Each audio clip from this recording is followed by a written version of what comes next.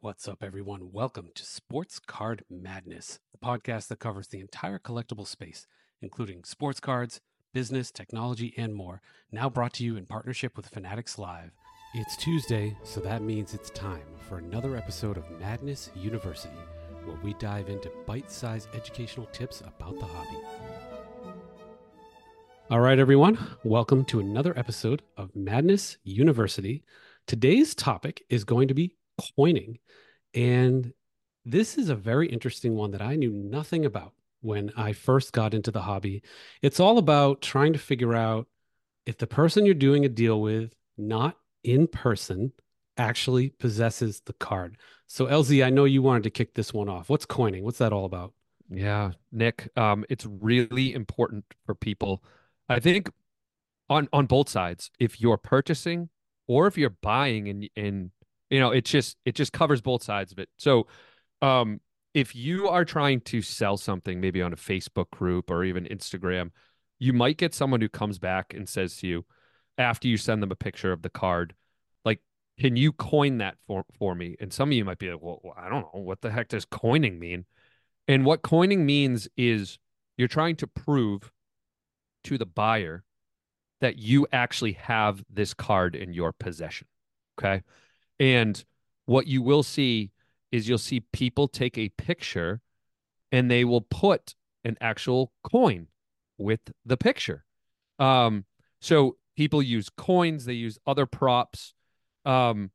They're really nice, fancy coins, and Nick will tell you about his. I actually have a nice one too that Nick purchased for me as a gift. But I'm not going to steal his thunder on that. Um, but you see actual coins. You also see people maybe put an index card next to the card itself with their name, their date. And then in some cases, you'll actually see people take a video like, hey, this is LZ, this is the date, here's my card, and here's the front and back. And that just gives the buyer reassurances that I actually have this card and I didn't steal it off of an Instagram or a maybe an eBay posting and I'm trying to dupe you.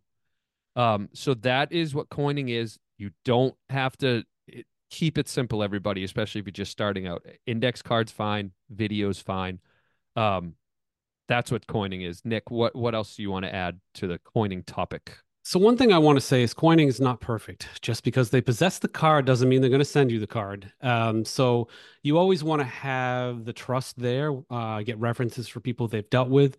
I think I've recommended this in our very first episode of the pod, where you've got friends probably all over the country, or hopefully you do, or family members. If they're near somebody, have them meet them in person, somebody that you trust. And if they actually possess the card, it won't be a waste of time, and then they can meet with them, do the deal, and then send you the card. So it saves a little bit of headache, but at least you know they have it. So that's the key with coining.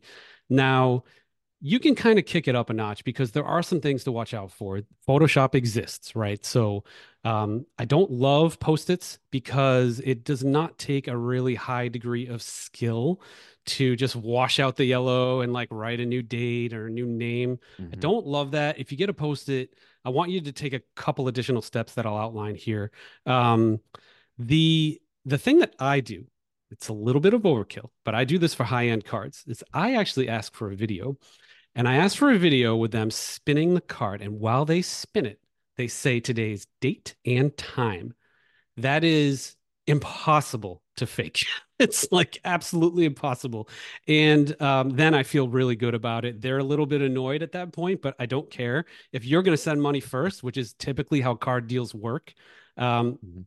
I want the proof. So I'll show the audience real quick. For the ones on audio, I don't know if you're John Wick fans, but they have gold coins as currency in those movies. And for the people on YouTube, I've obviously got like a gold coin here, a John Wick gold coin.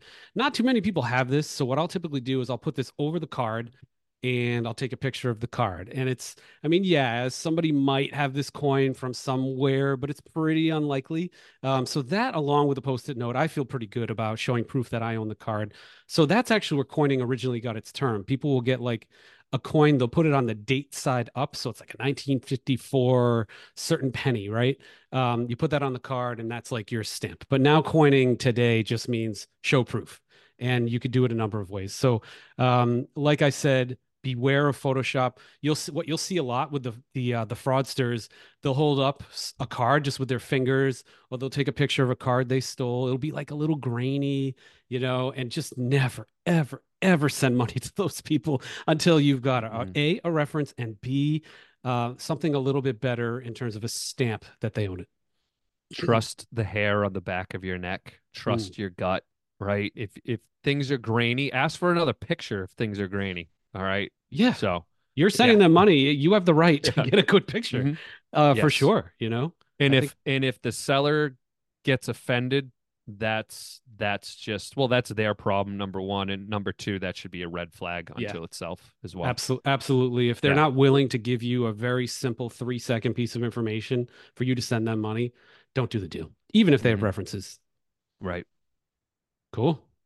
All All right. right. That's coining. So, yeah, hopefully that's helpful and saves some pain because both me and LC have been burned before, believe it or not, when we get Hmm. started in the hobby. So hopefully this saves you Hmm. some trouble. Thanks, everyone. All right. Bye, everyone. All right, everyone. That was another episode of Sports Card Madness. You can find us on Spotify, Apple Podcasts, YouTube, pretty much wherever you get your podcasts. If you like this episode, please take a few seconds and subscribe wherever you get them, and we'll keep them coming. Thanks, everyone.